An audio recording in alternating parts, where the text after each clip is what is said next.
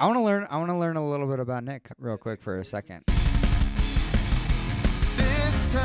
Yeah, Nick's story's insane. Yeah, you're like, keep an eye on the clock. Nick likes to talk. He's a good communicator. So just so you guys know, his studio, Vermilion Code, give him the quick 10-second why it's Vermilion Code has a relation to this topic of sorts. Absolutely. So vermilion is the lining on your lips, that like discoloration that kind of separates the color of your lips from your face. Code. Have a set of guidelines that you use to speak by. And so vermilion code, the line of vermilion, the vermilion code, what we say actually matters. We can take our words, we can change hearts, we can evangelize, we can discourage people, we can destroy people, we can break them down. We can do so much with the value of our words. And your industry is in sound. Exactly. Right? Some video stuff too. You do video too, but music, sound. So it's very fitting. It's appropriate. But your story too. But you were in the midst of the music industry where a lot of stuff coming out of people's mouths is not good. Exactly. Right? And you saw the impact that had on people, right? Absolutely. We talked about that on the phone briefly last night. So I think that's a fun. We're not trying to rip on those people or like condemn them, but No. But I mean, use real that life. is the topic of today. Is what Exactly. comes out of our mouth. So I don't know, Nick, It's more if important you. than what goes in. I mean, yeah, give the guys a quick. Yeah, who are you? minute or What's your two, background? Like your story. All right. Of So why we were sitting here. yeah, I'm a drummer, a producer, and a dad, a husband. Amazingly still. And and you know, it's been a wild ride. I had a big moment that kind of brought me here, and that was in 2011. A band we were producing. We were in Las Vegas, the House of Blues, and they just kind of announced on stage that the Bible was false, God wasn't real, and and the crowd just roared and cheered. And that was the moment that I realized like what we say matters, because it wasn't that moment. It was all of the moments beforehand that I remembered what we had slowly been introducing to this culture to get to that point of roaring applause for something that just breaks So our it was hearts. like a slow numbing effect, which led all the way to that. Right? Absolutely. It's like the boiling frog story, right? Where If you throw we a all frog know in that. a Yeah, we boiling all pot, know it. Yeah. That was kind of the birth of this whole project. And it took years to get here. I didn't play my last secular show or do my last secular project until 2017. And so, you know, I'm fortunate enough as a musician where I get booked about 18 months in advance. But that just means that when you make a decision, you don't see the impacts of it or the changes for a year and a half. Wow, that's intense. Just kind of, We could spend a whole podcast on that alone. Yeah. But you've had, like, I love saying your wife is a DJ professionally, right? Yes. And her DJ name was given to her by Busta Rhymes, was it? Yep. She's one of the only females part of the Flip Mode squad, I don't and know what that means, yeah, so that's her little crew. And yeah, Like what kind of she's DJ? amazing. Like mixing music DJ or like DJs for parties? That's where her passion is. As parties. Is definitely parties, because we got into this through event production. Okay. And our relationship with Busta Rhymes came about by hiring him for events, because we booked celebrities through our studio. And they just kind of adopted her and started calling her Queen C. And then she was always curating all of the music for various events. It just kind of grew from there. And she became DJ Queen C. And now she's, top DJ in 18 cities across the United States right now. And Wait, seriously? But she is number 18? No, she's number one in 18 Number cities. one The in 18 number one cities. event DJ act in 18 cities. Really, that change of heart. Yeah. It was like, if we're gonna leave this family destroying, this God destroying relationship mentality, we need to have these core values that we start doing things by. We were able to say, all right, well, we don't want to degrade women. We don't want to glorify violence. We don't want to glorify drug use. We don't want to talk bad about any religion whatsoever, because it's going to be really hard for me to evangelize my religion when I'm surrounded by people who are religion bashing. And so creating these core rules kind of brought in a lot more sporting events, 5K runs, volleyball tournaments, and that's where producing those events just kind of became, it just kind of grew. And then before we knew it, we had people asking, hey, well, do you do weddings? We're like, yeah, we'll do a wedding. And so that's really how we keep our family-friendly events going on and what we're doing now. But you have you've had people in your house in Denver here that are famous artists, to where you've had to call the police because you had crowds gathering outside your house. These are fun stories. Yeah, I mean, so Yeah, like crazy stuff, right? Like, Yeah, and it wasn't. It sounds so much more dramatic when you say it in a microphone, and you just hear the audio.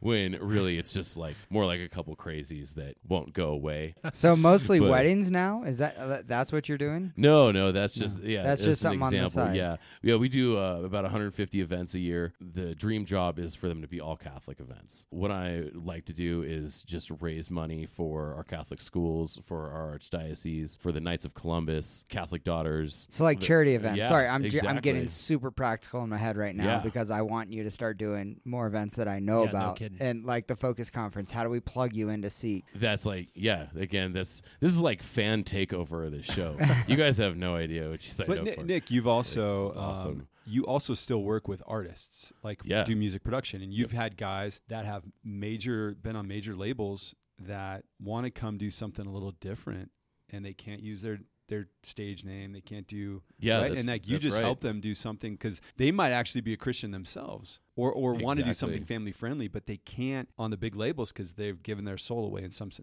not literally, but they've given so much of their power away, so they have to come use a different name, and like you help them and do some stuff. Exactly. It's just like being a pro wrestler. The corporations, they own your name, they own your character. So when you want to do something different, you gotta find a new name, new identity. Wow. And so How do we meet them? These stories need to be told, right? So how do we get them plugged in to Focus, where we have an audience of tens of thousands of young people who are inspired by stories like this and want to change their lives when they hear these stories? well, it's a combination of getting the right artist for that particular audience. How many of them are going to know who Steppenwolf is? They've all heard Magic Carpet Ride, but do they know Steppenwolf? I hope And they've heard everything Magic they've- Carpet Ride. Yeah, exactly. So getting the right artist, but then also that artist is going to be taking a risk themselves. By exposing that whole part of them. Sure. And so they're going to look at that and go, "Ooh, Right. what kind of trade is this?" Yeah. And it's going to be a financial trade, and then where is their spiritual maturity at that? Our Protestant brothers and sisters, I've been with them. They pray morning, but still live by their own rules, and to them that's okay. There isn't that one governing magisterium of it all, and so getting them to say, hey, well, you should break away from this. That's a whole other topic for them. So that would narrow it down, because right now the people that we're working with some of them are using their own names to coming out. Gerald Hopkins, he was on one of my tracks, but he's one of the writers for Tipsy. Jay Kwan, Nelly's Air Force Ones, but doesn't go by his stage name that all the groups know him by. He's just going by his legal name, Gerald Hopkins. It's not a cool stage name. Yeah, not a cool stage No, I name, can but get you it, know yeah. it. He's fun to have around, and there's so many others like it. So cool. I think this is super. This actually reminds me of the episode we did on magnanimity, because you are in a very unique position that you have people of influence and affluence who you're kind of, you're doing deals with, you've got relationships with. I just a couple months ago was out in Washington, D.C. doing an expansion visit for our Focus Parish missionaries. And we were at this parish.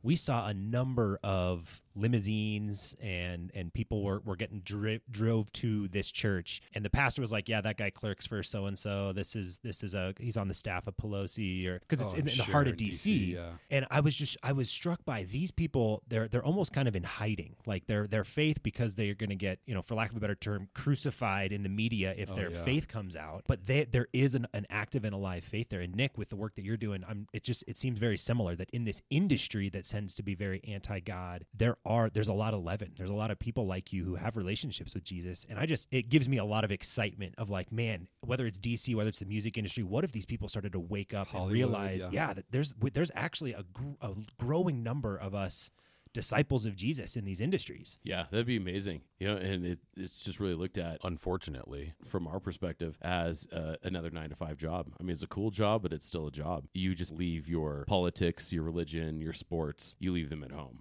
And you clock in, you work for them now. And that's, being a musician is no different sometimes. Nick, what's one of the things that in your music career, your younger years, I know you're still drumming, but when you toured and stuff, right? Like what was kind of like the height of your secular music career, if that makes sense, just to give these guys a sense of kind of where you've been? I think seeing fans with you tattooed on them is a Your face is tattooed on somebody? my logo and autographs. So that's a whole other thing. Wanting to just be debaucherous, things like that, just being out in public, and hey, we're eating sushi, but I want to roll up a big fatty right here at the sushi bar, and then they ask everybody else to leave. Yeah, that's crazy. Yeah, so there's more like moments, little moments, because your success comes in waves. You work with a bunch of no names, and you're just out networking, and then eventually somebody hires you for a big project, and now you get to drop a name. Now we're doing Eva Longoria's stage show, and then you work for another dozen no names before the next big name comes out, and so the success height comes in waves, and you'll be successful today, not be successful tomorrow. But there's these moments that stick out. Working with Make-A-Wish Foundation, that was huge. We had a 21-year-old with MS who wanted to ride on one of our drum sets, because we turned a golf cart into a drum set. Then he got sponsored by MTX, Lamborghini, a whole bunch of others. Prince has played on it. His drummer, Madonna, Bensfold 5, Adrian from No Doubt, a whole bunch of other people. But it was this kid's dream, and we were in Anaheim at the Grove playing a show, and he was presented with his own drum set doing that, and then the Angels had won, so their halo above the stadium lights up whenever they win, and so we did a ride around the stadium on the drum set, but we made it a whole experience for him. So there's these little moments that. Yeah, and you pretty much walked away from all of that when you wanted to recommit your life to Christ. Yeah, that moment when you saw when you're next to the stage, the band you mentioned was kind of mocking Scripture, faith. And that was a big turning point, and you really walked away from a ton financially, professionally, right? I used to be rich. You used to be.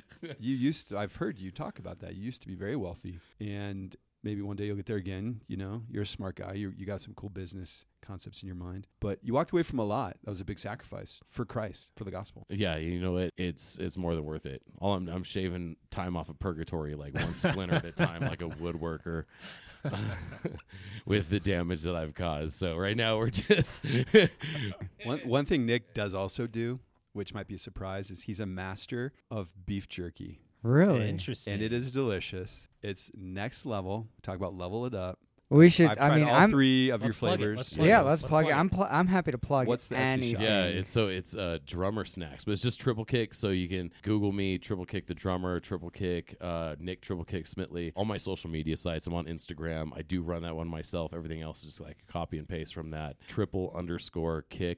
And then you'll find links to everything. You'll like my music, my websites, all that stuff. But the snacks, drummer snacks. Well, you got an MBA from Stanford, right? I wish, but no, I'm not that cool. It's just like a professional certification from Stanford. And was it like supposed to be a joke because they sent me a rejection letter that I wasn't accepted, and so then I applied to Harvard and went there for communications, and then reapplied to Stanford as kind of a burn. Well, you have a degree that from Harvard. Awesome. No, another professional certification. You got certifications from Harvard and Stanford.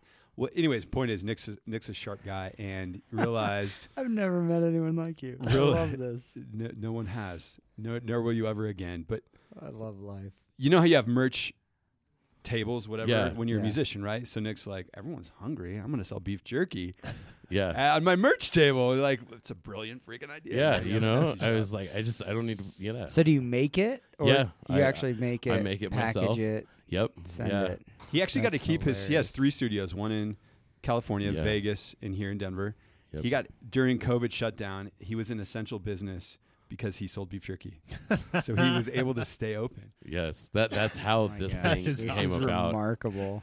Yeah. I'm super inspired by you, man. I love seeing God and his face in people like you with stories like you. I can relate to it. I was a mess in college and did a lot of stupid stuff. But I just love seeing God's mercy in people like you. So I appreciate Oh, we need it. who you are, and I appreciate you being bold enough to share your story.